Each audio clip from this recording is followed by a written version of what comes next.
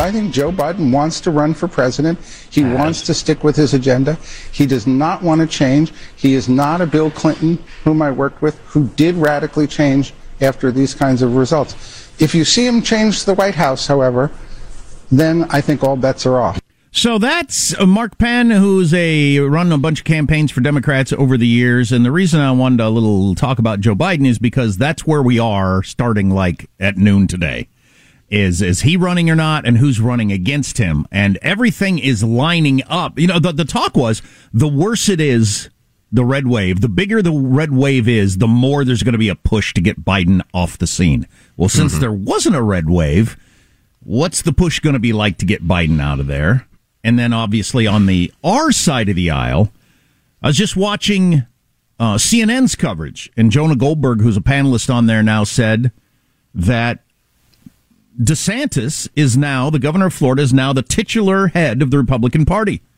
Titular meaning holding or constituting a purely formal position without any real authority. He is the head of the party in effect as of last night. Do you think that's true? Joe just read a whole bunch of emails.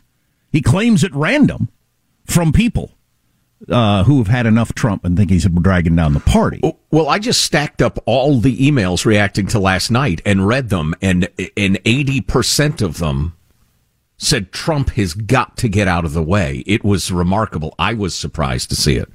And having read all of those, I thought, all right, here comes the backlash. I went back to the email, and Jack, I'd urge you to check the texts at your earliest convenience.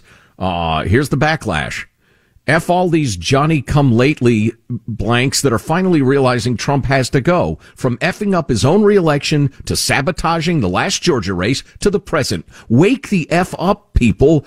Effing lemmings. Wow. Now, I wouldn't say that. That's too much. No. Great judges. No. Great policy on China. Telling NATO to step up and pay up. Closing the border, because nobody was talking about that when Trump won in 2016. On the other hand, I believe the day is past. If you disagree, let's still be friends. DeSantis is Trump with discipline, Trump with intellect, Trump with real policy chops, Trump with popularity, who can grow beyond that hardcore 30%, 32%. And not the baggage? Armstrong and Getty.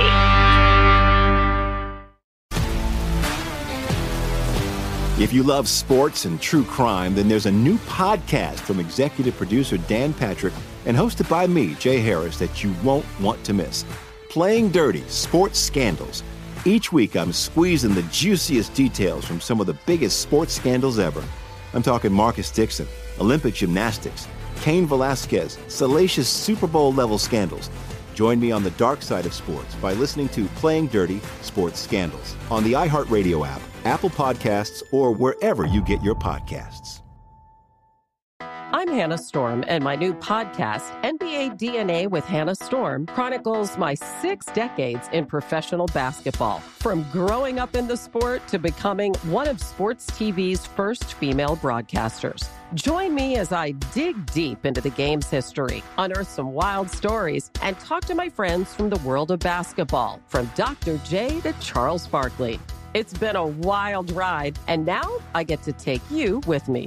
Listen to NBA DNA with Hannah Storm on the iHeartRadio app, Apple Podcasts, or wherever you get your podcasts. From LinkedIn News, I'm Jessie Hempel, host of the Hello Monday podcast. In my 20s, I knew what career success looked like. In midlife, it's not that simple.